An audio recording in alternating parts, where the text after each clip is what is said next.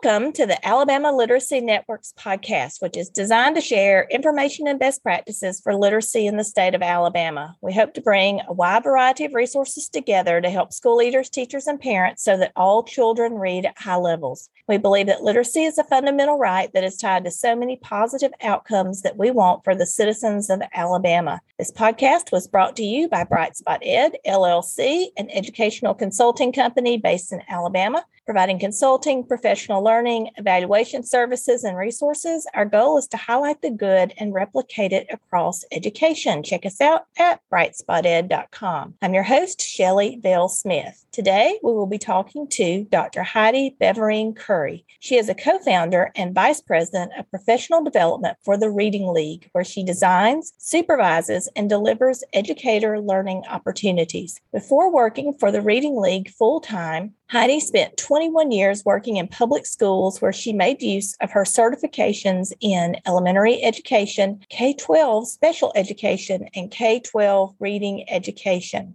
When Heidi began her doctoral coursework in reading education in 2006, she became a champion for evidence-aligned literacy instruction and has led a number of successful reform efforts. Heidi was an adjunct professor at Syracuse University and SUNY Oswego, where she specialized in teaching clinical reading intervention coursework. Welcome, Heidi. Thank you for being here today. Thanks so much, Shelley. It's a pleasure and an honor to be here with you on the podcast. I've met a great crew of literacy teachers from Alabama in our PD offerings and at conferences. There's a bunch of folks from Alabama that I interact with on Twitter. You've got a great little community budding there. Well, we are trying to grow it and really just spread the word. So I appreciate you lending us your brain and your voice. So can you start by telling us how you became introduced to the science of reading and how you became involved with the Reading League? Sure. Well, when I started my own teaching career, I started out in special education, and then I moved into fourth grade, where I did an awful lot of reading work and classroom instruction. And I was using approaches that were very popular and that I had learned about and that I wasn't getting great results with. So what I found was that I would try harder to do this stuff, right? I would go see the top speakers. I'd buy more of their materials. I can't tell you the dollars and the hours spent just trying to get better at the thing that I thought was going to be the most effective because it was ubiquitous. It was everywhere. And I didn't know there was a science of reading. I became so frustrated about kids not being able to read where I would expect them to be reading by the time they got to fourth grade. And these aren't just, kids with IEPs. These are all kids. I was just finding that most kids really had a hard time. About 30% of the kids coming up were reading where I would expect a fourth grader to be reading. And I had a hard time knowing what to do because the things that I were doing just weren't working. So I decided to move on with my career and leave public school teaching and get a doctorate in reading education because I figured that's where all the answers must be.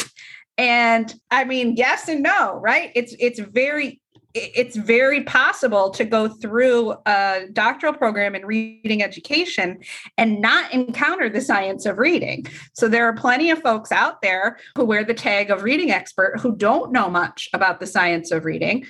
And that's a problem, right? So I was lucky enough to stumble upon the science of reading when I took my very first course in the doc program with Dr. Benita Blackman called The Cognitive Psychology of Reading. And I didn't know what I was getting into. And on the very first night, we had to go around the table and talk about how we understood reading to work. How does reading work? And I very confidently looked Benita Blackman, research scientist, in the eye and gave her a lecture about the 3 cueing systems. Oh my. Yes. And I could kind of tell by the body language that it wasn't exactly the right thing, even though there was a big, polite smile on her face. And then she just kind of said, okay, thank you. And next, and the person next to me, Maria Murray, who was not yet Dr. Maria Murray, right? She was toward the end of her doc work. I was at the beginning of mine. She went on and said, well, dual root theory tells us a blah, blah, blah, blah, blah.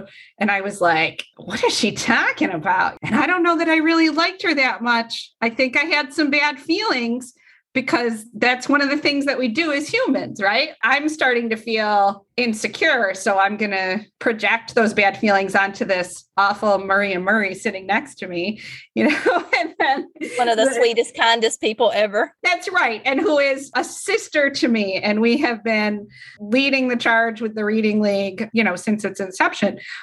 She is a dear, dear friend. But, the first time we met, I remember having those feelings like, ugh, who's she?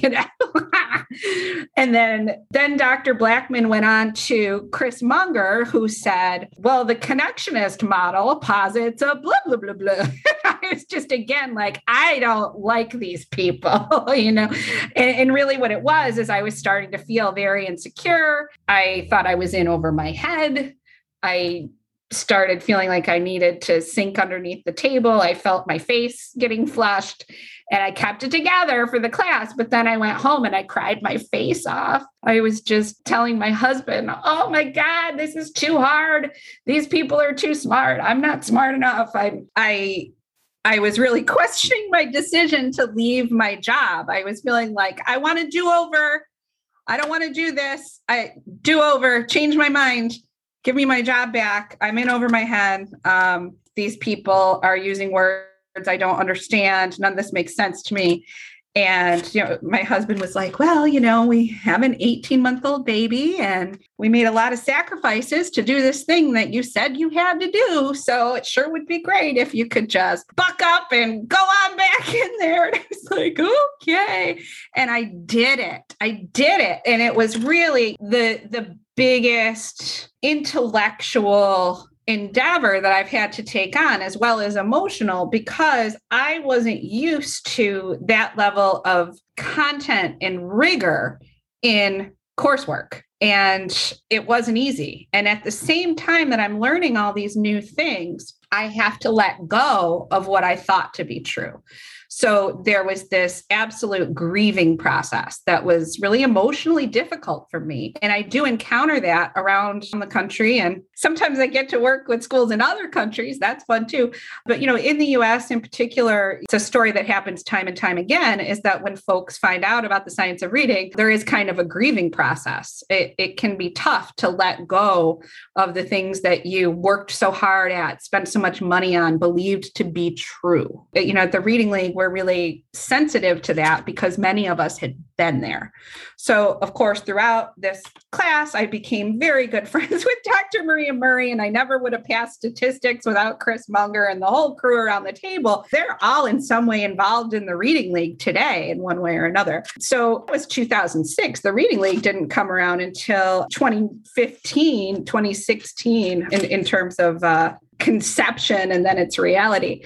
We were all working in different places in different roles, doing our full-time jobs and trying to make some headway and get some traction with the science of reading wherever we were, whether we were speech and language people or psych people or professors. I went back to public schools. I was like, now I know all this stuff. I'm going back. I'm going to get this do-over. So I went back to public schools for another 9 years as a literacy coach. And, I was trying to make some headway, and it's very hard to get going. And that's a story we hear over and over again, too, is that usually one person or a handful of people trying to get the science of reading going in a school. And that's tough when you're swimming upstream. Probably, well, I know you've heard it, but the listeners have likely heard the episode with Dr. Murray where she talks about how one day it occurred to her after reading some of David Kilpatrick's Equipped for Reading Success book that we need to band together. Like I know so many people that are trying to do this work and are just sort of spinning their wheels. So she sent out text messages and Facebook messages and said, who's in? And everybody said yes. Nobody said no to the Reading League. And we all had a meeting at Panera, and the rest is history. That's where the Reading League was born. And we decided to start by giving free professional development on the second Thursday of every other month, either like in a bingo hall or a public library or in a school cafeteria. And that's how the Reading League got started. And what we found is that we had really tapped into a need. Teachers and admins were showing up to these events that were 2.5 hours long on a Thursday night after they'd taught all day. They weren't getting paid to be there. Nobody was telling them they had to be there. They kept coming back. So again, the rest is history. We've grown from there. And as of 2019, I've been able to work full time with the Reading League as the vice president for professional development. Well, wow, what a story, first of all. And I love the fact that your reaction to Maria Murray would have been exactly what mine would have been, which is, wow, she's so smart. I don't like her because right. It's going to make me feel insecure. And I really think that that's something that I did want to go back to, because I do think that that's our human nature when faced with, okay, number one, I may be wrong. And number two, I'm intimidated. It's really easy for people to just turn away and not even try to learn it, because it's so much easier to keep our self-image intact. Yeah. And not admit that we were wrong or that we're vulnerable. Yeah, we always have more learning to do. Yeah. We always have more learning to do. And especially as adults working in the field of education, we should especially understand the power of always being open to new learning. Yes. We say that, but sometimes we don't necessarily live it or model it. So I love that you said that. So you really have designed and developed a wide variety of professional learning opportunities for teachers. What can you tell us about what's available through the Reading League? We have two main paths for professional learning at the Reading League. One is the online academy, and one is school-based professional development partnership. The online academy, it consists of content-specific courses that we call knowledge blocks. They're little 2.5-hour chunks. And those are really for, we call them the lone wolves, like those teachers in schools that are just learning about the science of reading and want to learn more, or those teachers that are very nerdy and excited about the science of reading. Yes, you're raising your hand. Reading nerd is the highest compliment you can get from me. So those reading nerd teachers that are doing a lot of self-directed learning on their own and want to learn more, the knowledge blocks are great for them. It's not a great choice for whole schools. It's really about individuals. And so teaching the online academy piece is really fun because anybody can show up. Like I just got text from my colleague, Jessica, who is doing the online academy today. And she said that in her one session, she had people from Vermont, Maine, California, Connecticut, Michigan, Illinois, Australia, and China. Wow, Australia and China. Yeah. Isn't that fun? So you never know who's going to show up, and it provides this great networking opportunity where folks can meet each other. And these are not pre-recorded. These are not asynchronous. We don't record them. Each offering is very organic and has its own discussion based on whatever everyone brings to the table. So it's always different. It's always fun. We get really great feedback about the format. So you get those lone wolf teachers in there. You also get people who are just brand new and kind of want to sample the science of reading, or even just sample what the Reading League is all about. You get administrators or even school board members who are looking to learn a little bit more about the science of reading as the term, swirls around the zeitgeist, and even parents who want to learn more show up at the online academy sometimes. So that's fun. It's kind of a choose your own adventure. You pick the topics that you want to do and purchase each knowledge block separately. Our school-based professional development partnerships are for schools who are ready for a system-wide transformation. And this is a long-term relationship. They can last 3 to 5 years, and then we can help with a maintenance plan beyond that. The first step is an administrator introduction day, and you can find the description of the administrator introduction day on our website under the professional development tab. In the Administrator Introduction Day, we talk about what science of reading means and some of the biggest lessons that the science of reading has to offer us. We talk about the idea of transformative change versus additive change in schools. And we look at some data and share some success stories so folks can see what's achievable.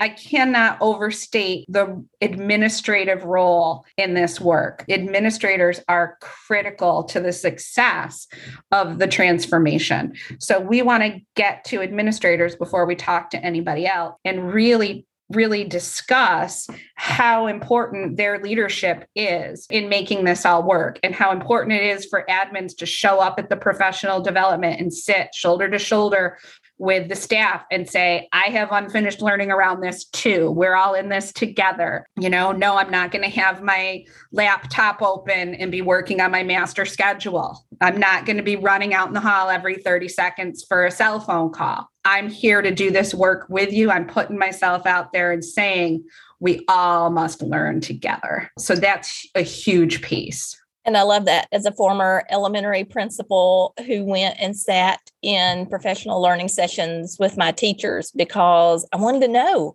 It was really essential for me to know what they were learning so I could support them and give them feedback. And people, a lot of times when I would sit down in a professional development session, they would just find it so weird that I was the principal in that session. But it's so key to actually getting the change up off the ground and maintaining it. 100%, Shelley. Absolutely. Yeah. So there are a lot of professional learning opportunities out there for teachers. Why is what the Reading League has different? Why are we different? Well, most PD is product or program focused, and it is provided by for-profit companies. You buy the thing, whatever the thing is, and the trainers teach you how to use the thing. At the Reading League, we're mission driven. We're a not-for-profit organization whose mission is to advance the awareness, understanding, and use of the scientific evidence base in reading.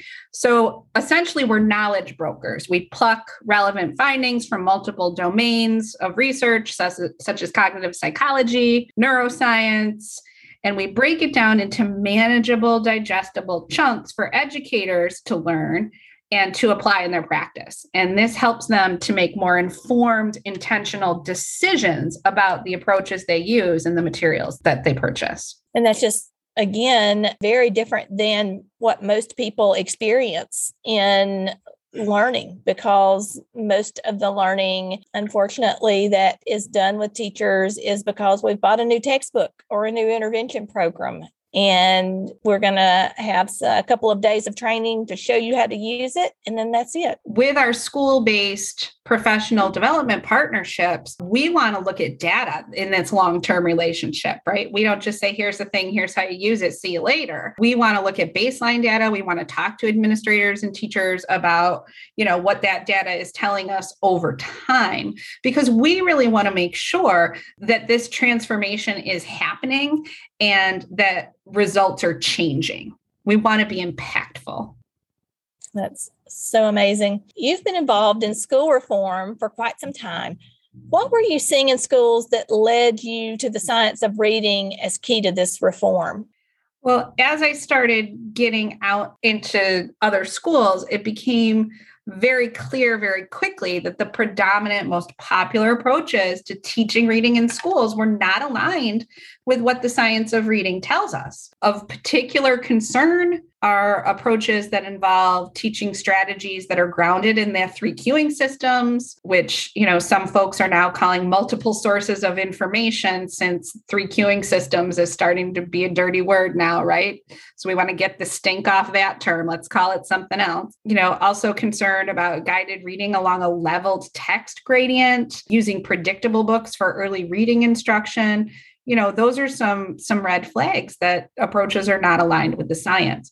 So just like me, folks in these schools hadn't had access to the science of reading. So they were doing the best with what they had and what they knew to be true. And because these kinds of materials and approaches were so heavily marketed and so visible in teachers' lounges, in teacher magazines, and so forth, it seemed like they must be the best thing. So if we at the Reading League can make knowledge of the science of reading accessible to teachers and administrators, it empowers them to make better choices about literacy assessment and instruction, and then more students can achieve higher levels of literacy. That is the goal, of course. Absolutely. So the Reading League is now working with school districts to actually implement the science of reading. What does this work look like? Well, as I mentioned before, in our school-based PD partnerships, they begin with the Administrator Introduction Day. The next step in the partnership is doing the Teacher Introduction Day, where we cover the same content that we covered in the Administrator Introduction Day, but the conversations are very different. The discussion is more focused on the role of the teacher in this work. And then we have a Foundational Skills and Knowledge PD series. And from there, we customize the journey based on context-specific needs in each school and their culture of practice. In the Central New York area, we offer the option of having a coach from the Reading League. We have Reading League coaches that we can embed in schools to help leverage that professional learning into classroom practice. So that's another service that we offer that a number of schools locally take advantage of. And we're hoping to have some virtual coaching available in the future. That sounds pretty enticing. So tell us about the kind of results that you're seeing and what you're learning from doing this work right now. So when we build our knowledge and we change our practice, we're going to see different results, right? So teachers and administrators start to get excited and feel empowered when they take that growing professional knowledge, put it into practice, and see those positive results in front of them. They can see it right there in the moment in their lessons. And also they can see it when they start looking at their data. So we're learning that folks want this knowledge and keep coming back for more because they feel better about their teaching. So for some folks, that grieving process that I talked about, sometimes they're over it in a couple of minutes. They're like, oh, geez, this is uncomfortable. All right. What do I need to do? How do we move forward? And it's over. For some folks, it could take years. I know somebody named Jennifer. It took 2 years for her to get her heels out of the mud, right? But when she did, she was like, I wish that I had come along sooner because I don't have to work as hard and I get better results, right? So that teachers work incredibly, incredibly hard. And if they are using the science of reading as their guide, the results will match the amount of work they're doing better than what they may have seen before if they were using something else other than the science as their guide. So what we're finding is even though sometimes it can be uncomfortable to get over the hump, once they do, there's a lot of excitement and feelings of empowerment and accomplishment when this knowledge gets leveraged in practice. Well, it all goes to feeling like we have some efficacy. Yeah. Well, that's what we're there for, right? We didn't become teachers to not have positive results. So it feels really good. We feel really good about our teaching. And then we're more motivated to keep going. We've had teachers who were approaching retirement who have said, well, now that I know this, I'm not going to retire just yet because I want to do a couple more years and see where this really gets me. That's happened on more than one occasion in schools that we've worked in. So that's kind of the ultimate compliment. And almost not a cure for burnout, but for a lot of people, it does go back and soothe some of those burnout places maybe in their soul because they've got a new life and they want to change kids' lives for the better. And that just goes a long way, I think. Yeah, exactly, Shelley. Yep. So what does it really take to achieve transformative change? Because that's what you're really talking about. Mm-hmm. Well, it takes a lot. It takes time. It takes years. It takes real commitment to rigorous professional learning and then the work of churning that into classroom practice. So it takes stamina. You can boil it down to a few essential elements, but I don't want it to sound like a checklist and then it's done, because it's not a checklist. It's very spiral and recursive, and, we can never really stop. We always have to sort of keep our foot on the gas. We can't get complacent, because then, we start to backslide. So to get there, what it really takes first and foremost is knowledge building for everyone, including those administrators, right? Again, I can never overstate the importance of admins being front and center for this work. It takes some uncomfortable conversations sometimes. Sometimes we have to have tough conversations. It takes a look in the mirror, and I guess that could go along with uncomfortable conversations. But as we learn chunk by chunk, what the research has to say about different areas of reading, we have to be able to hold up what it is we're doing now and say, how does this look compared to what the research says? And then we have to have a now what, now what? What are we going to do about it? And that really guides our change over time, to have that, deeper structural change that's going to be longer lasting than an additive change where we just dump something on top of what we're already doing. That's not what the science of reading is about, right? It's a fundamental shift in our understanding of how reading works that has a domino effect from knowledge building to changes in practice to student achievement. And the acknowledgement that we're never done. We always have more to learn. No matter how good we get at it, we can always get better. Right. That work is never done. Sometimes we start to see that data climb. And, so maybe if we're looking at oral reading fluency, a lot of schools tend to have, if they're not working in line with the science of reading, we'll see, maybe 30 to 60% of kids hitting, those oral reading fluency proficiency targets. When we make a jump for like another 10%, we want to make sure we put our foot on the gas harder, right? We don't want to lift our foot off of the gas, because then it just opens the door for backslide really easily. It's kind of like, I really like pizza and ice cream. And so when I decide I'm going to lose a few pounds, the pizza and ice cream has to go. And then I get on the scale and I say, oh, I'm doing great. I'm going to celebrate by eating some pizza and ice cream. It's kind of that same idea. And we have to hold each other accountable for it. You have, just like you want that friend who will slap that slice of pizza out of your hand, you want that colleague that'll slap that teachers pay teachers worksheet out of your hand that has nothing to do with the science of reading.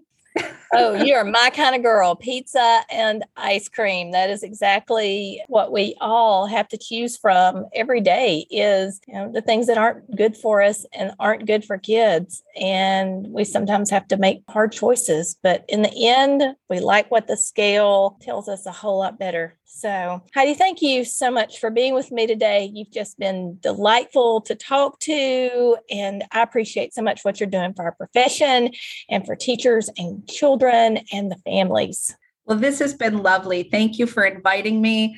It's been delightful. And thank you for making this podcast available, putting your work into it and making it available for all the teachers, not just Alabama teachers, but all the teachers and administrators who are working hard to learn more and to do better.